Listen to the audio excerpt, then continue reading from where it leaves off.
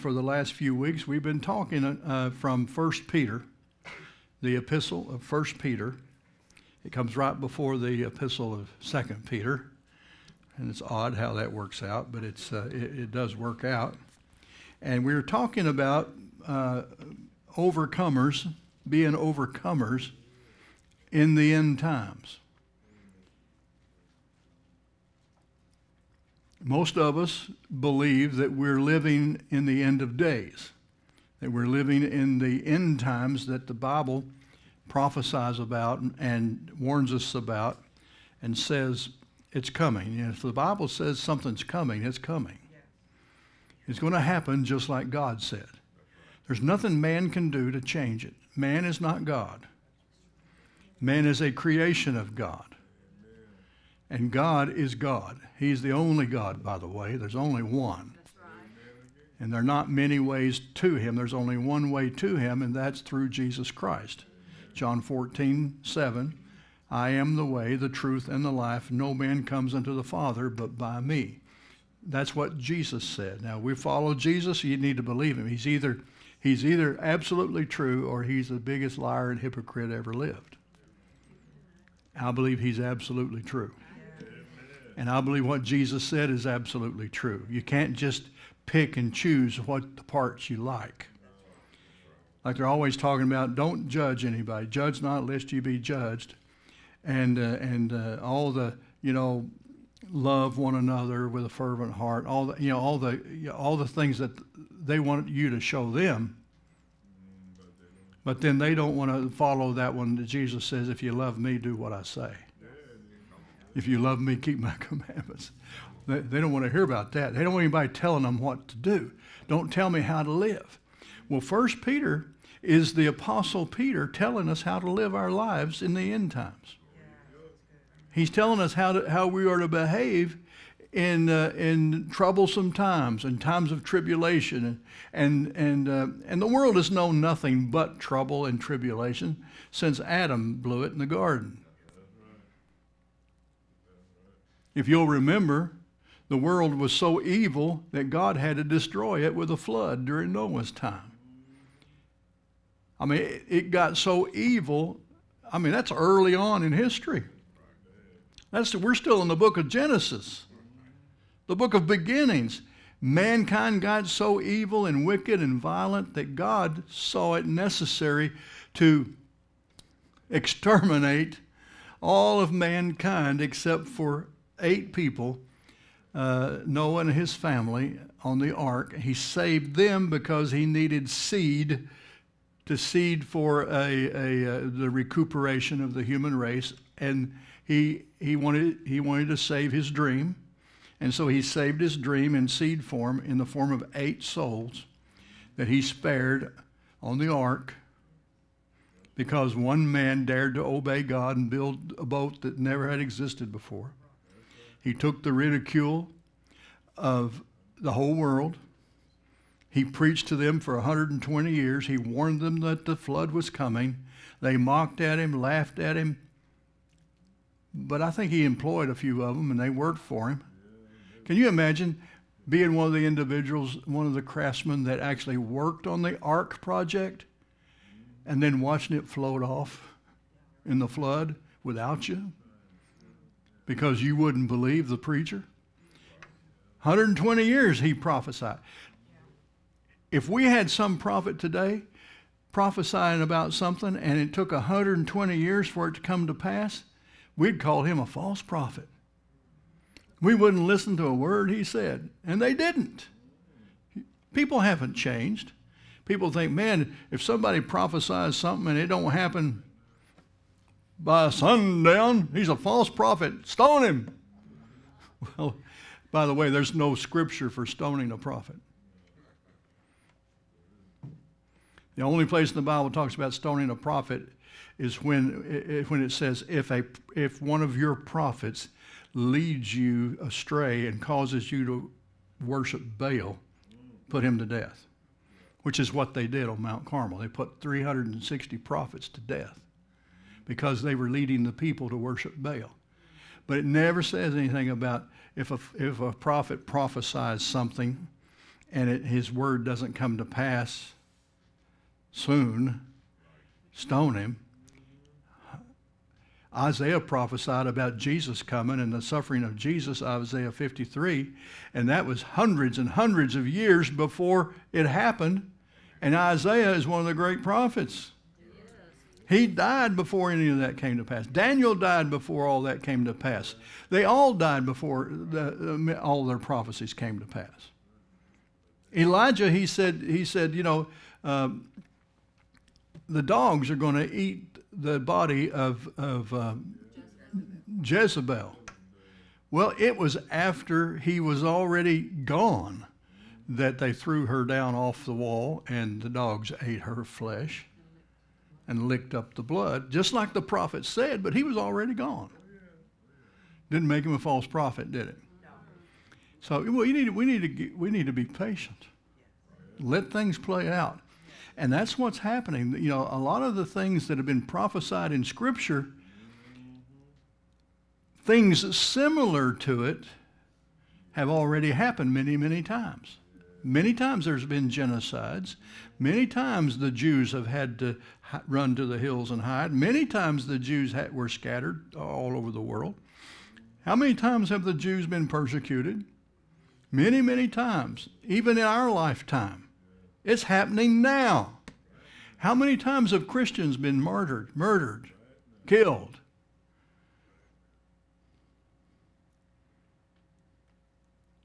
Hundreds, thousands of Christians have died around the world just in the last couple of years to persecution.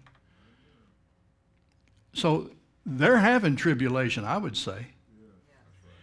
I would say tribulation has come to a lot of folks. And I'm not talking about mild tribulation. I'm talking about great tribulation. There are people in this country who are being tribulated upon right now. How about those January 6th patriots that have been rounded up and put in prison without given legal counsel and without any rights read to them, and they're being persecuted and mistreated by our own government right now? Did y'all know that was happening?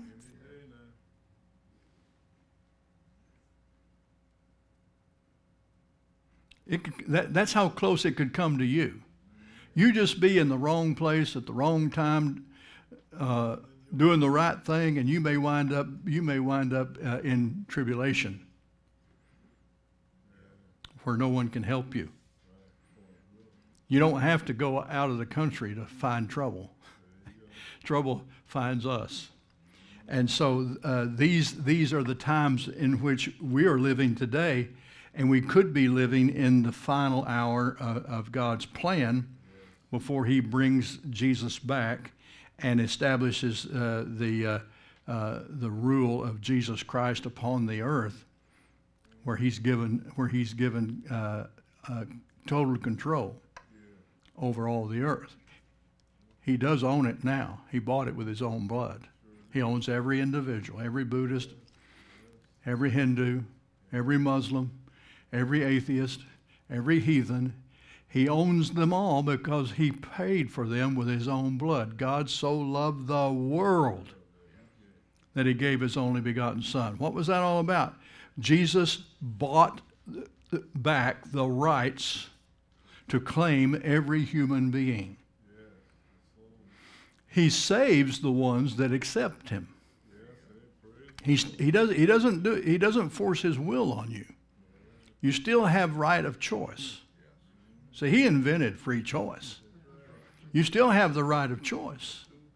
You can choose to accept his ownership of your life and surrender, like we were singing, or you can rebel and you can reject the only way because maybe you think your way is better, so you reject God's way. That's real smart.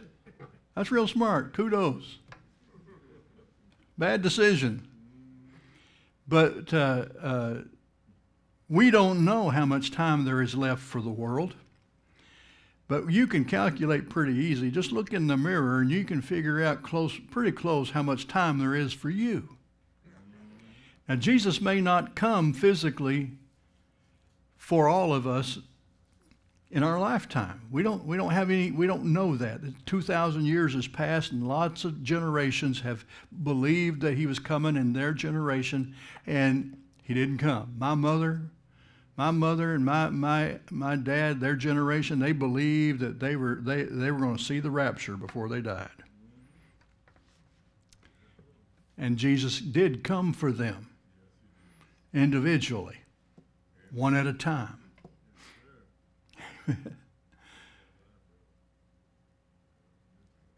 And more than likely, most of us are going to go that way. He's going to send a taxi for us, and we're going to all, we're going to go one at a time. Not a taxi. After my first wife, Norma, passed away, several months went by, and I had a dream. And I was still, whenever I thought about her death, I thought about the circumstances there in the emergency room. I thought about, them trying to revive her with the paddles and stuff. And me and her two kids were standing there, and we saw all this. And it was a horrible thing. And of course, they revived her a couple of times. The last time, they put us out of the room, and they didn't try. They just put us in the hallway, and code blue. We're out in the hallway, and they come out and tell us that she'd passed. And that's how I remembered. That's what I would remember. Every time I closed my eyes, that's what I'd see. So I had a dream. Several months later, I had a dream. And in this dream, she came to me. I had taken an elevator to the top of a skyscraper, and I'd stepped out on top of this building, and the wind was blowing. I could feel that I was high up, and she was there. And she looked just like she did the last time we went to church. And she, except her eyes, her blue eyes were just like on fire. I mean, it was like dancing all over the place. And she was so excited she couldn't stand still. I mean, she was like jumping up and down. And she just went on and on telling me about those two bronze angels with white hair that carried her through space into the presence. She put it this way: they carried me into the presence of the Lord. And that's all she could talk about. I mean, she was just so excited about these two big bronze angels. She says, and I couldn't look at them because I could see Jesus waiting for me, and I couldn't take my eyes off of Jesus. And these two bronze angels just carried me into his presence. And suddenly I realized, I woke up right then, and suddenly I realized she had absolutely no thought or remembrance of how she died. All she remembered was her ride. Amen. She remembered how she was ushered into the presence of the Lord. That's how she said it always, Lord.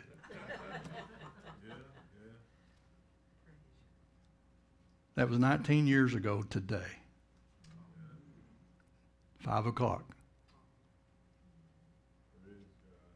She's been in heaven all this time. You see, her time came. Against my wishes, against her wishes, against all of us that were praying. But when her time came, she went to be with the Lord. Your time is coming. You can't stop it. Your day has been already arranged. I imagine the two bronze angels that are going to carry you into the presence of the Lord have already been given the assignment. God knows when it's going to happen. And you can't stop it. So the end of times for you, it may be before Jesus returns to the earth to set up his kingdom on the earth. How many of you understand that? Oh, and you can't judge by your age. I had a 7-year-old nephew a couple years ago. Last year, a couple years ago. 7-year-old nephew taken in a car wreck. You can't just assume you've got X number of years. You can believe for it. I think it's okay with God for you to believe for it and set your faith on it and strive for it, but there's no guarantees. The wicked live a long time because God's merciful. Yeah. I mean, He's given them years and years and years. I remember, David Rockefeller lived to be 103 years old, had 3 heart transplants. You think, why did God let that man live so long? Because he was going to hell. And God was merciful. That's right. That's the only reason. It's the only reason. So, we are expected that no matter what life comes our way, we are expected to overcome. Revelation chapter 4:11, we've referred to that repeatedly. Revelation 12:11, says they overcame him, and it's speaking about the devil, the accuser of the brethren. By the way, he's always coming to you and accusing you, telling you you're not worthy, telling you you're a hypocrite, reminding you of all your faults and all your past sins that are under the blood. And if it's been placed under the blood of Jesus, that means it's washed and it's been expunged from your record. You see, if you're in Christ, you have no record. Your record has been removed. Now, the world may remember, the police department may still have record of you, because they're not God. They're not forgiving. But God forgives, and He washes us of our sins. But Satan is like the police department. He keeps reminding us of our record. And you just got to ignore him. But he comes continually to accuse us. But Revelation 12:11 says they overcame him by the blood of the Lamb and by the word of their testimony, and they loved not their lives unto death. They overcame, past tense, they overcame the accuser, the devil, by the blood of the Lamb and the word of their testimony. Everybody say blood. Blood. Testimony. Testimony. And they loved not their lives unto the death. What does that mean? They never would recant. An overcomer doesn't back off. An overcomer doesn't change his story if they're lighting the torch. You know what I'm saying? If they've released the lions and the lions are coming your way, an overcomer doesn't change his testimony. He doesn't love his life even unto the death. He's willing to die because he knows where he's going after he dies. He knows what's next. How do you know? Because the Bible tells us so. We know that to be absent from this body is to be present with the Lord. Amen. And so the overcomer has a testimony. If you'll look at Acts 1:8,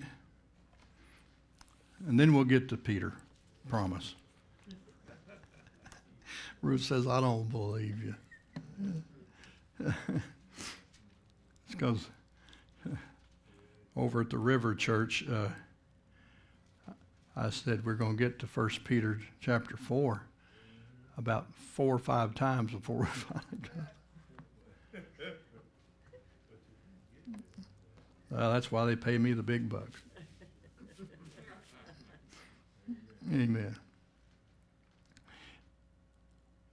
Acts 1:8. Do we have it up here? But you shall receive power after that the Holy Ghost has come upon you, and you shall be witnesses unto me both in Jerusalem and in all Judea and in Samaria and unto the uttermost part of the earth. Amen. That's for Jimmy, that's Nepal. And then he's going to work his way back to Jerusalem. Amen. So the overcomer is a person who's been empowered by the Holy Spirit in order to be a witness.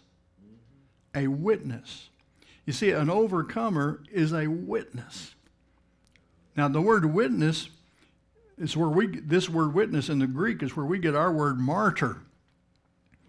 That's someone who doesn't love his life even unto death. He doesn't hang on to his life. He surrenders all. He surrenders everything to the Lord. He's not trying to save his life. He's given his life to God. Amen? And he lives his life as a witness or a living martyr.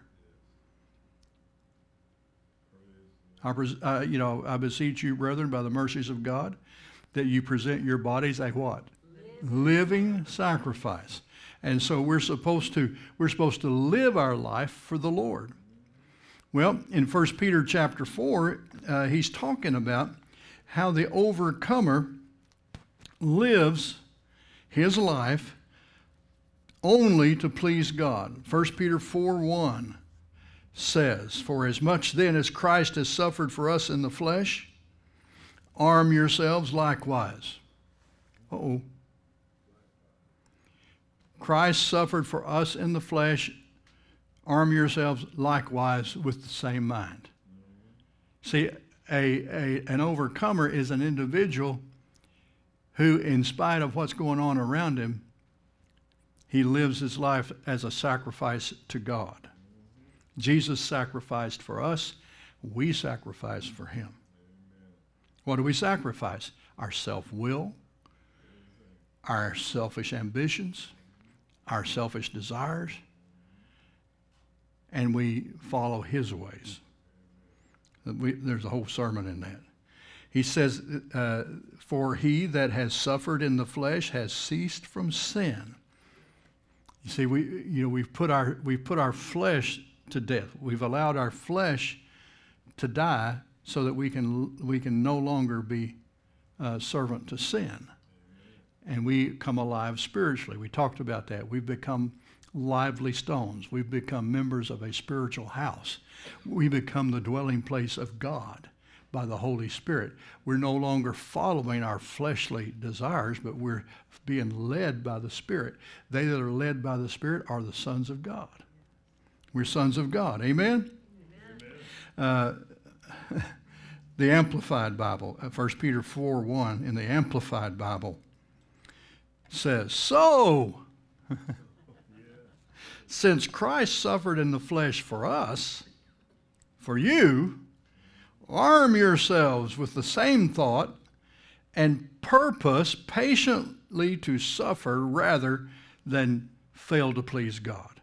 For whoever has suffered in the flesh, having the mind of Christ, is done with intentional sin and has stopped pleasing himself and the world and pleases God, so that he can no longer spend the rest of his natural life living by his human appetites and desires, but he lives for what God wills."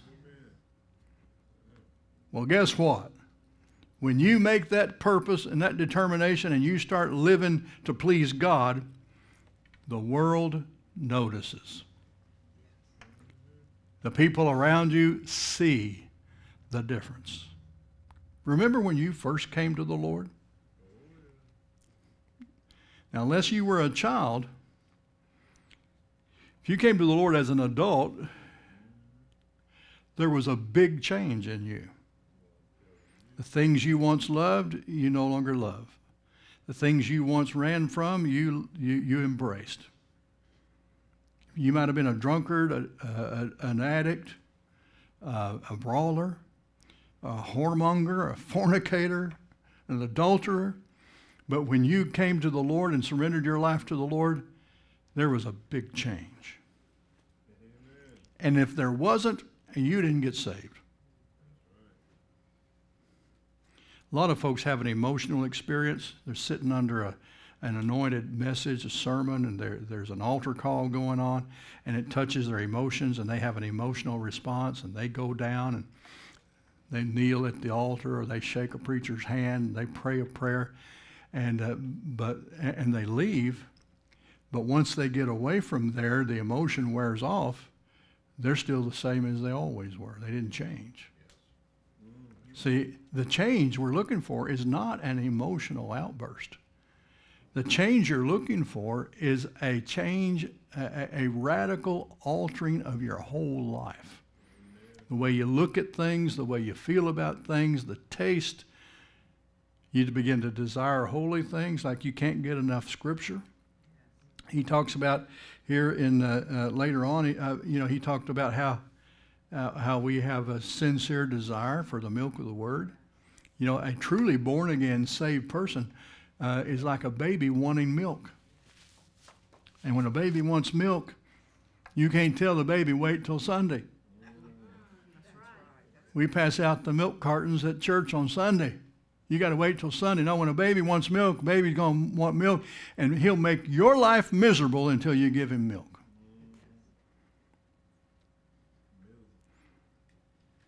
Yeah. Y'all remember how Samuel was when he wanted milk? You were a big baby about it. You had no patience at all. If you could have got a hold of a gun, you would have shot him for making you wait.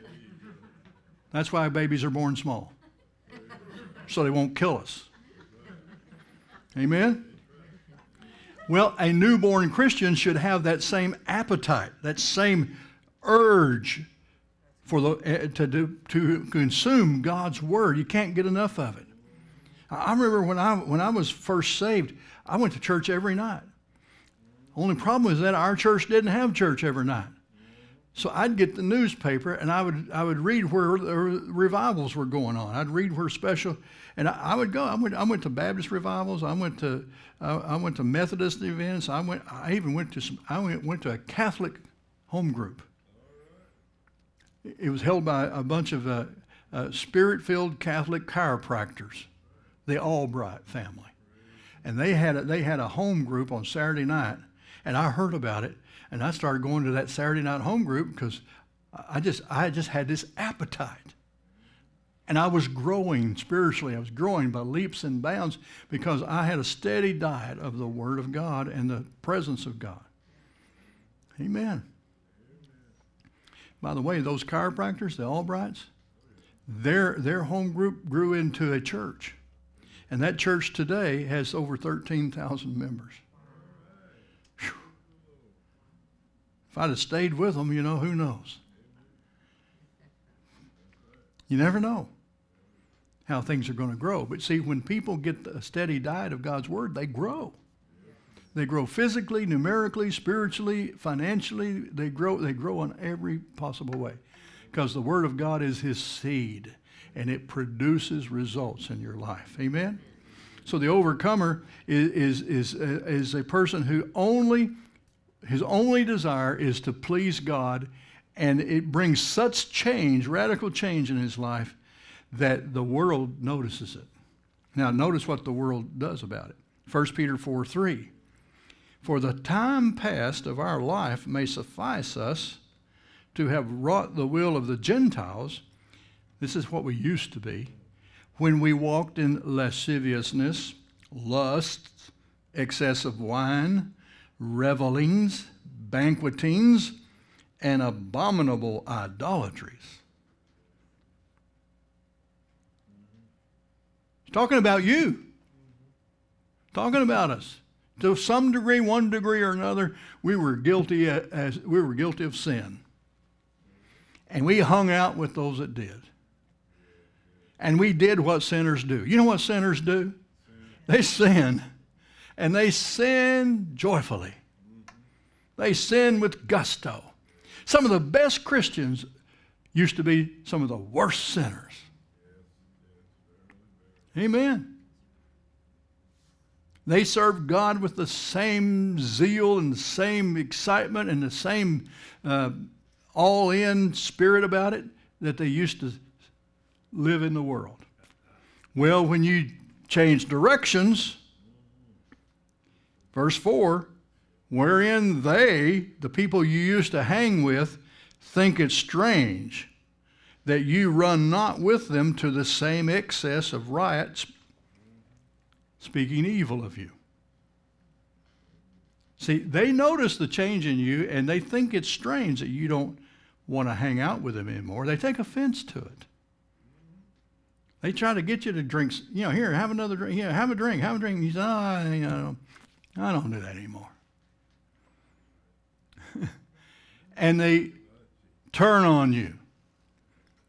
That's what he says. They speak evil of you. Can I read that in the Amplified? Sure. Verse 3, for the time that is past already suffices for doing what the Gentiles like to do. In other words, you've given sin enough of your time. Living as you have done in shameless, insolent wantonness, in lustful desires, drunkenness, reveling, drinking bouts, and abominable, lawless idolatries. They are astonished and think it very queer that you do not now run hand in hand with them in the same excesses of dissipation, and they abuse you. This is where a lot of the persecution and abuse comes from, because you are such a witness, they see it. They notice it, and they react to it negatively. Yeah.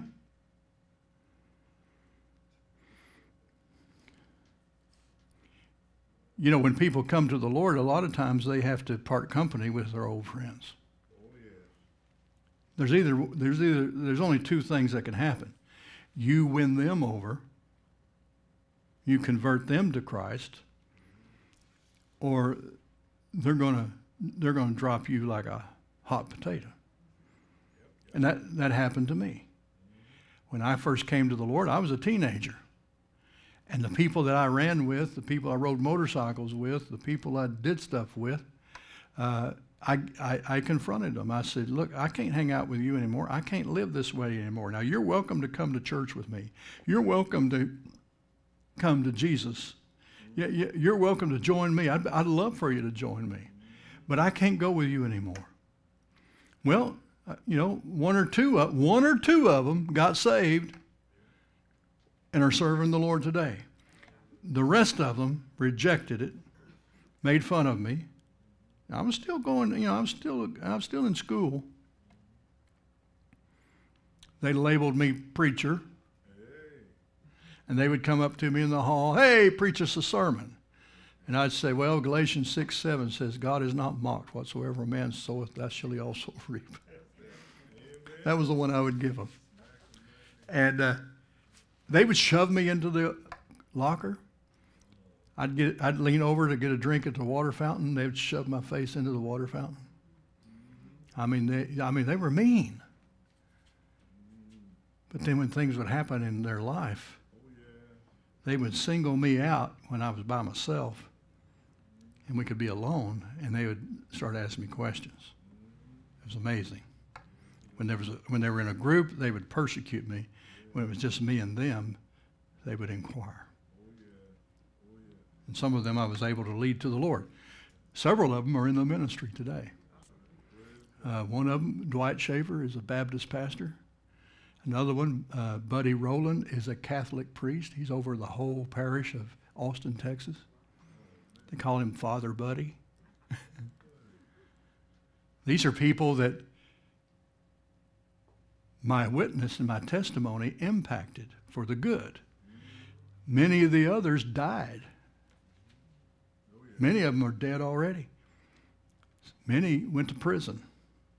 And so you can't answer for what happens to those people. You just be the witness. And you overcome their opposition to you because you are an overcomer. Can you say amen? Praise the Lord. Well, 1 Peter 4, verse 5 says, who shall give account to him that is ready to judge the quick and the dead? For this cause was the gospel preached also to them that are dead, that they might be judged according to men in the flesh, but live according to God in the Spirit. Why was the gospel preached to us? To reveal to us that we're dead in trespasses and sins, and to give us an opportunity to come alive in God.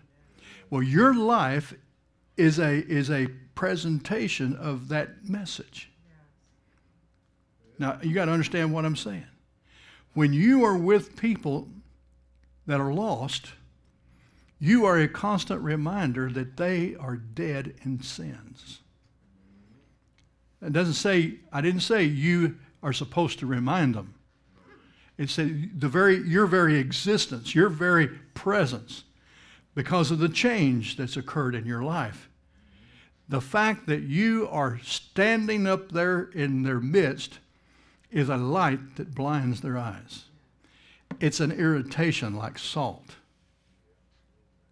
Didn't Jesus say you're the light of the world and you're the salt of the world? Well, the world doesn't want the light.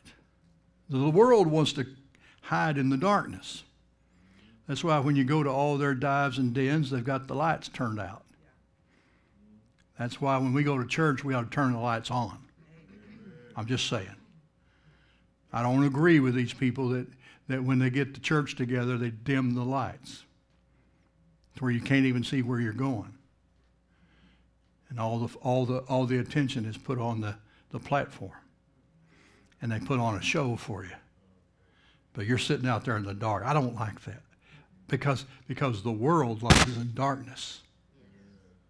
We are the children of light. So turn the lights on. Notice we got bright lights. Almost too bright. But I want to be able to see. Amen. I like being able to read my notes here and read my Bible. It helps. Doesn't it help? Okay. But the reason that you are not taken out of the world the moment you get saved is because God wants you to remain in the world to shine as lights to them and to be salt or irritant. Salt is an irritant. Get salt in your eyes and it burns. Well, we burn and blind people. Well, that's why they react so negatively against Christians. Is because we're exposing them. To who? To themselves. People need to wake up and realize they're lost. You see, you can't repent if you don't know you need to repent.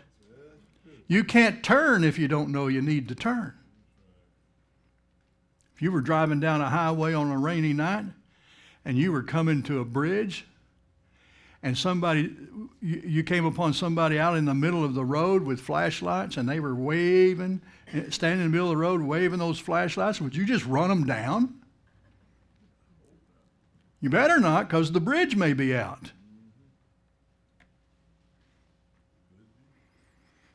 You are that person standing in their way, waving the blinding light, telling them the bridge is out. And if you don't do your job, they're going to plunge into an eternity without God. Amen? Yeah, it is dangerous to stand in the middle of the highway in a blinding rain trying to stop traffic. I've done it. It's scary as all get out. But if you're going to save lives, you got to be willing to take the risk and not love your life so much that you let others perish. Why should your comfort be more important than their eternal destiny? That's quotable. Amen. Okay, so they're gonna react to you. Don't hate them for it. It's just you're a blinding light and you're salt. So don't hate them for their reaction. So you have to live soberly. Amen. 1 Peter 4:7 says, "But the end of all things is at hand. Be ye therefore sober." You see, we are sober, and we're not talking about the effect of alcohol here. We're talking about we approach life with a soberness because we do know the end is near. We do know that the sands of time are running out, if not only for the world, but for individuals. We look at a person and we don't know if we'll ever see them again.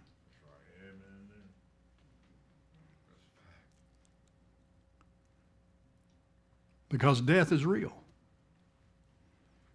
Death is lurking. Death has been unleashed on the world. This COVID thing is all about killing people. Death was unleashed upon the world with the intent of killing people. And hundreds of thousands, millions maybe, have died and are dying because death is a reality. Every day I hear of someone who's passed on, lost a lot of friends, who were at various ages and in various health conditions. Some of them look like a rock, you know. They just look like they're going to be here forever, and boom, they're gone. So we look at life soberly.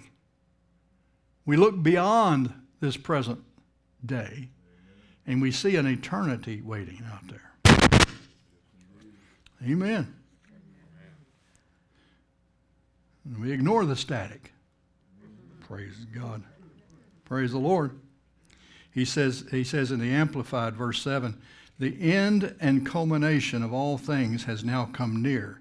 Keep sound-minded and self-restrained and alert, therefore, for the practice of prayer.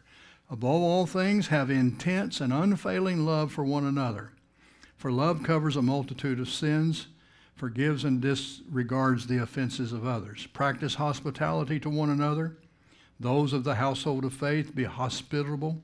Be a lover of strangers with brotherly affection for the unknown guest, the foreigners, the poor, and all others who come your way who are of Christ's body. And in each instant, do it ungrudgingly, cordially, and graciously, without complaining, but as representing Him. Amen. Wow. Yeah. Didn't Jesus say, they're going to know you're my disciples? Yeah. How? By your love, by the love you have for each other. You see, that's that witness thing. The overcomer, if you're going to overcome in this day and age, you're going to be a person who loves fervently, who loves sincerely, who loves without putting on airs about it.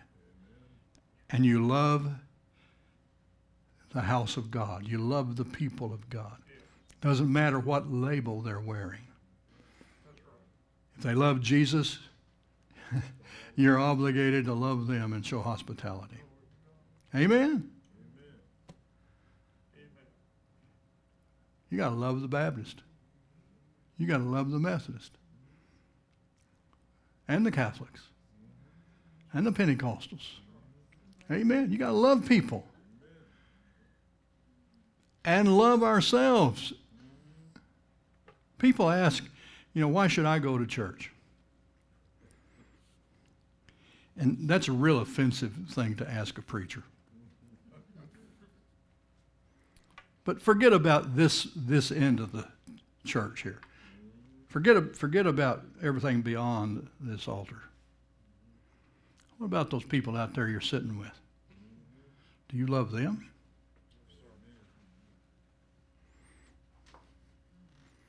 A lot of people have preacher love.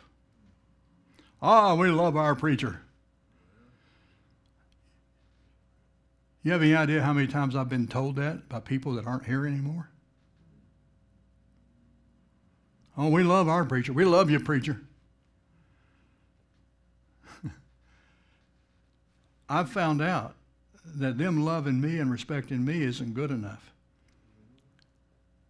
We're not going to be a church, and we're not going to be a good witness until you're loving each other.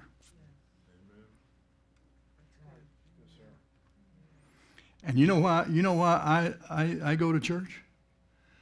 I go to church because I love you. And I want to see you. And when you're not here, I miss you. I really ask Ruth. When we're leaving, we're going home. It's not how good was my sermon. It's not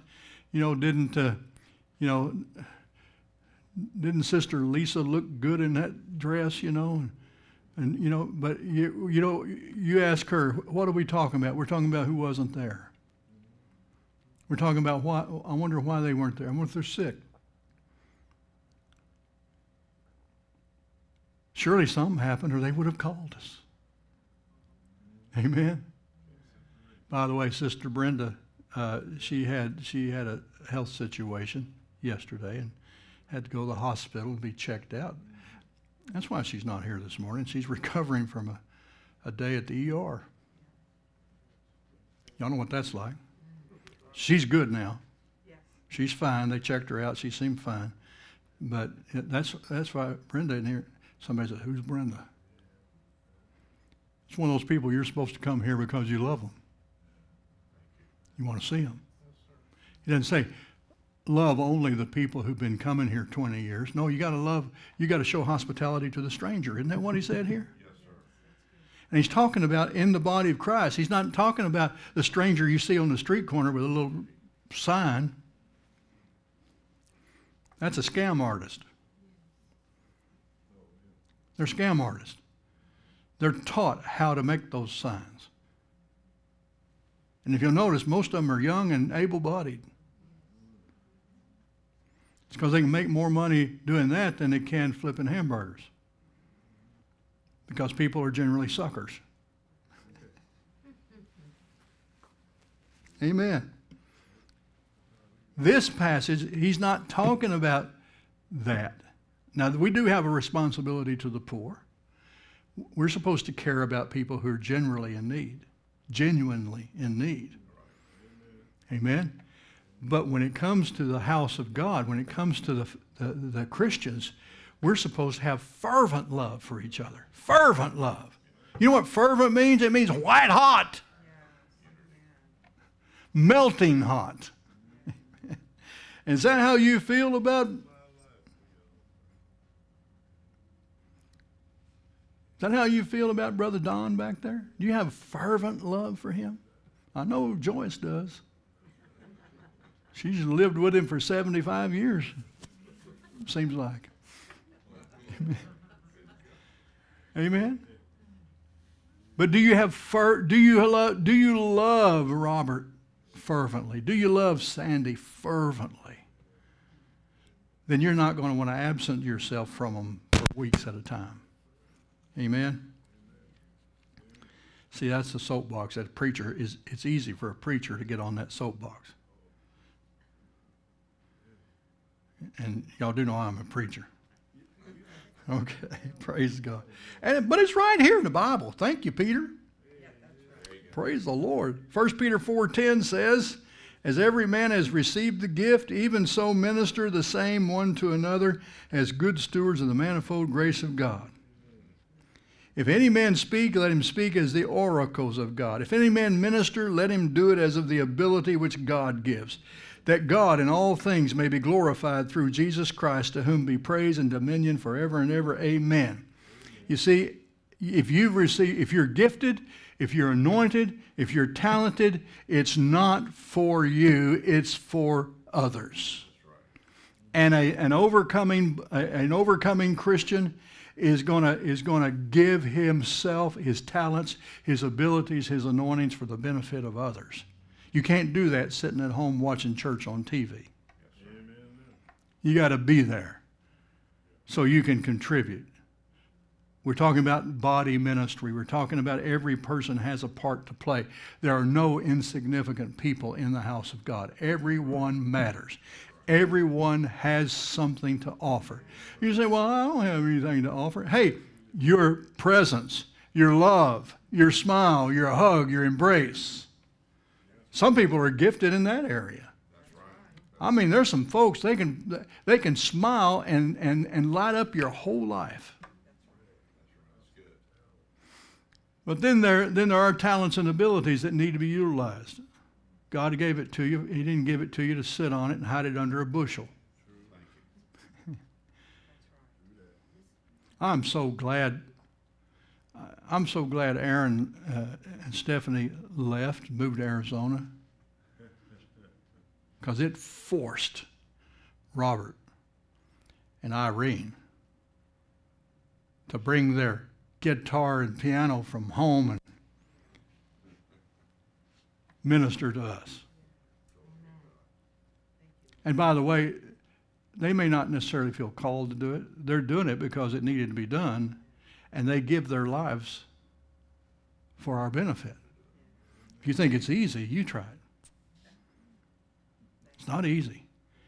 But that talent, that ability was always there. But our necessity made room for their coming out party, so to speak. Amen. Yeah. Makes me wonder what else we got out here. I saw a video of Sharon Jay playing that accordion, and I thought, ooh, you know.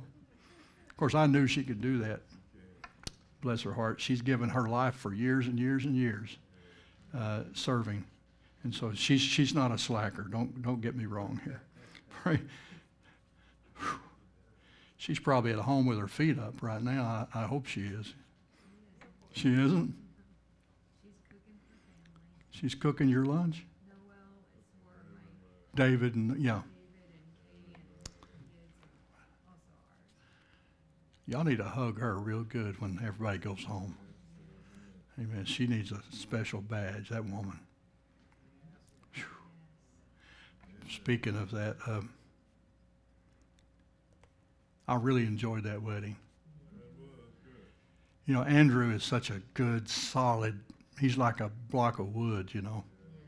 He's so solid, so stable, so mature. He's like a stack of logs, a stack of firewood. And she is like a match.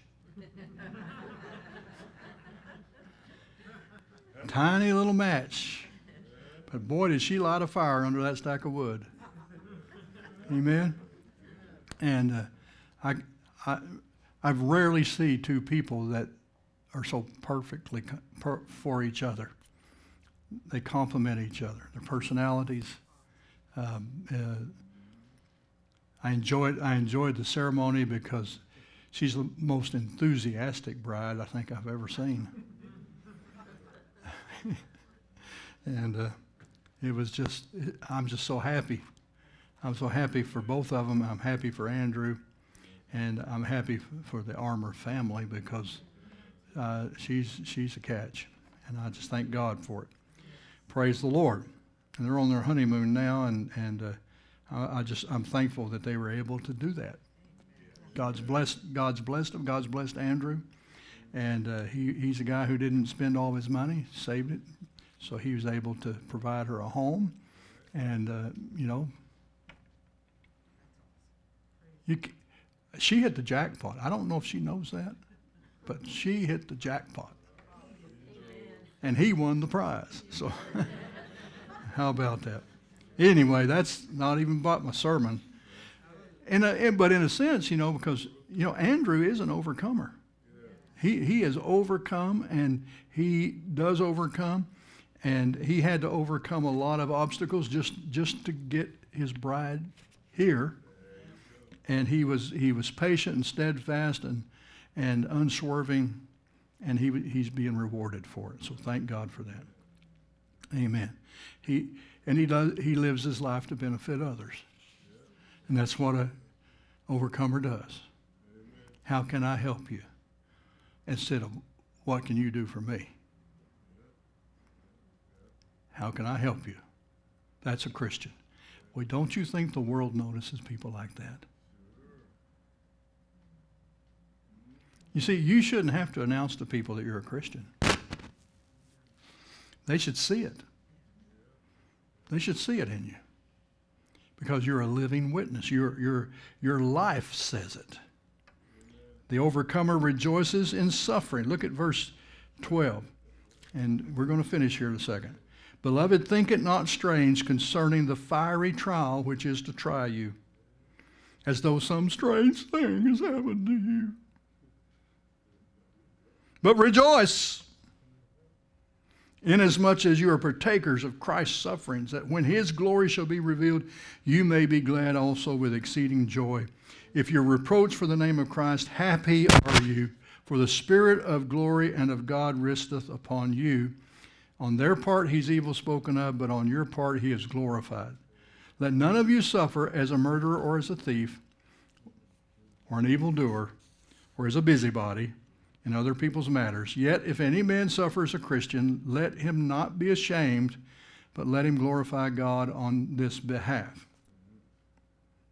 Let's read on. Beloved, do not be amazed and bewildered. This is the Amplified. Do not be amazed and bewildered at the fiery ordeal which is taking place to test your quality, as though some strange, unusual, and alien to you and your position were befalling you. When I read this, I think of Paul and Silas. Y'all have heard of them. That's right. Paul and Silas went to Philippi under the direction of a vision from God. There was a man, a Macedonian man, standing in a vision, beckoning them to come. Paul believed in visions and was directed by visions. And so he wakes Silas up and he says, I know we're planning on going east to Asia, but I had a dream. And in the dream, we're told to go west. And west meant eventually Europe, but it started with Philippi. So they go to Philippi, they preach, and they get arrested for it. They get beaten, and they get chained in the pit in the prison. They're down in the hole where all the sewage drained, where the rats were. They got open wounds in their back. They've been whipped and beaten, and they've got open wounds. And they're hanging on a slimy, wet wall where all the sewage pours down into that hole.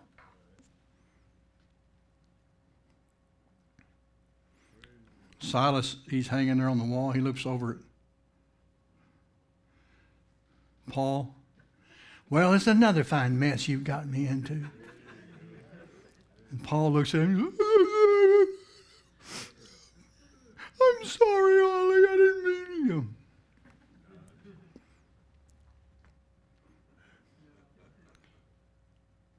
Y'all, I'm imitating Laurel and Hardy. Y'all do know that, okay? You know.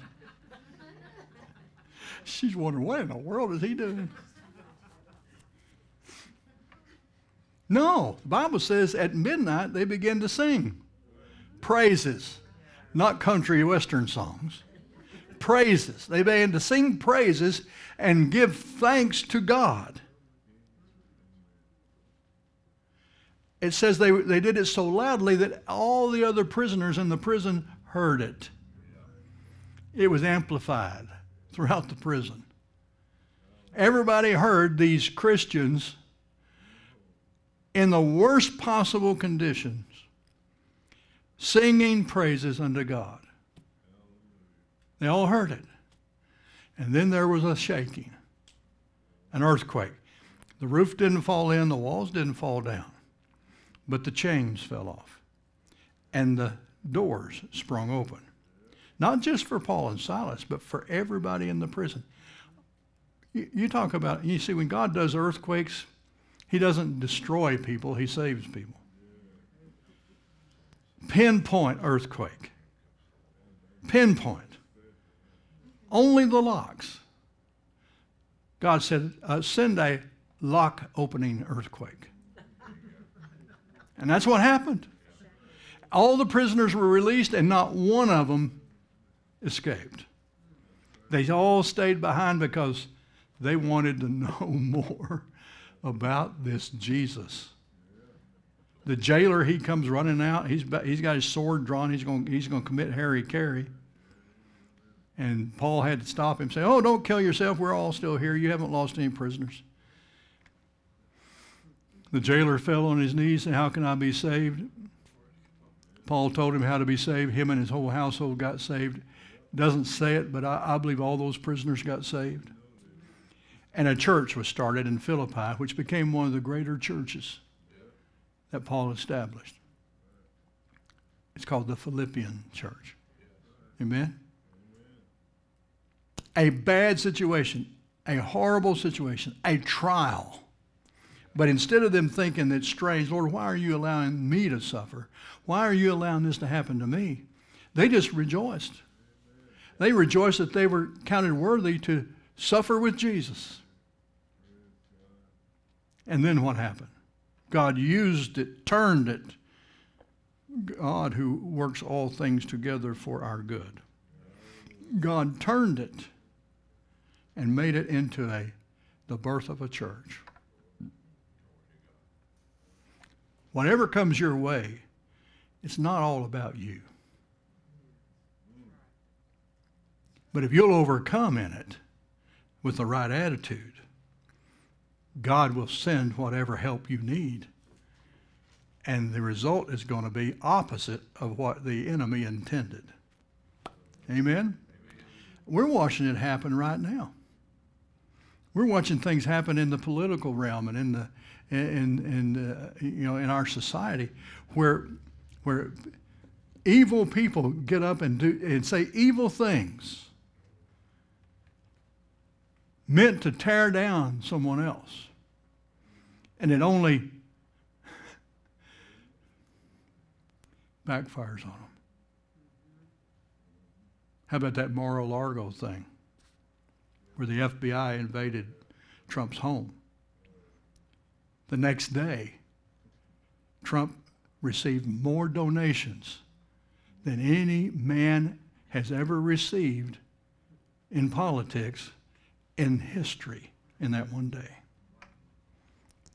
Did it backfire on them? You better believe it backfired on them, and many of them are going to lose their jobs over it.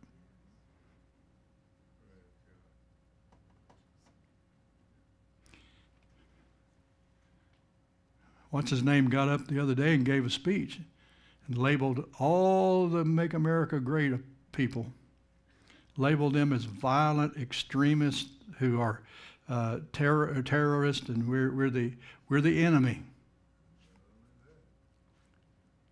How many of you would like to make America great again? You're bad. You're a threat. You're a terrorist. Well, this individual happens to occupy the White House. And he made that speech, the worst speech any president has ever made. And did it achieve its desired results? No.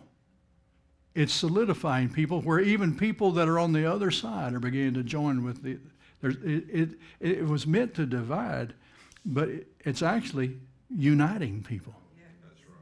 I saw Mike Tyson on TV the other day saying, I started out a liberal, but he says, I think I'm a conservative now. Mike Tyson, the earbiter, Man. So what am I saying? I'm saying that's what God can do if we will hold our cool and keep a right attitude and praise Him in the middle of all the negative circumstances, and don't be a whiner and a complainer and a why me, Lord, and why are you letting this happen to me? But rejoice and worship God and keep a right attitude. People around you will notice it. They'll ask you, why in the world aren't you pulling your hair out? And you can tell them your answer. You have peace. Amen. Praise God.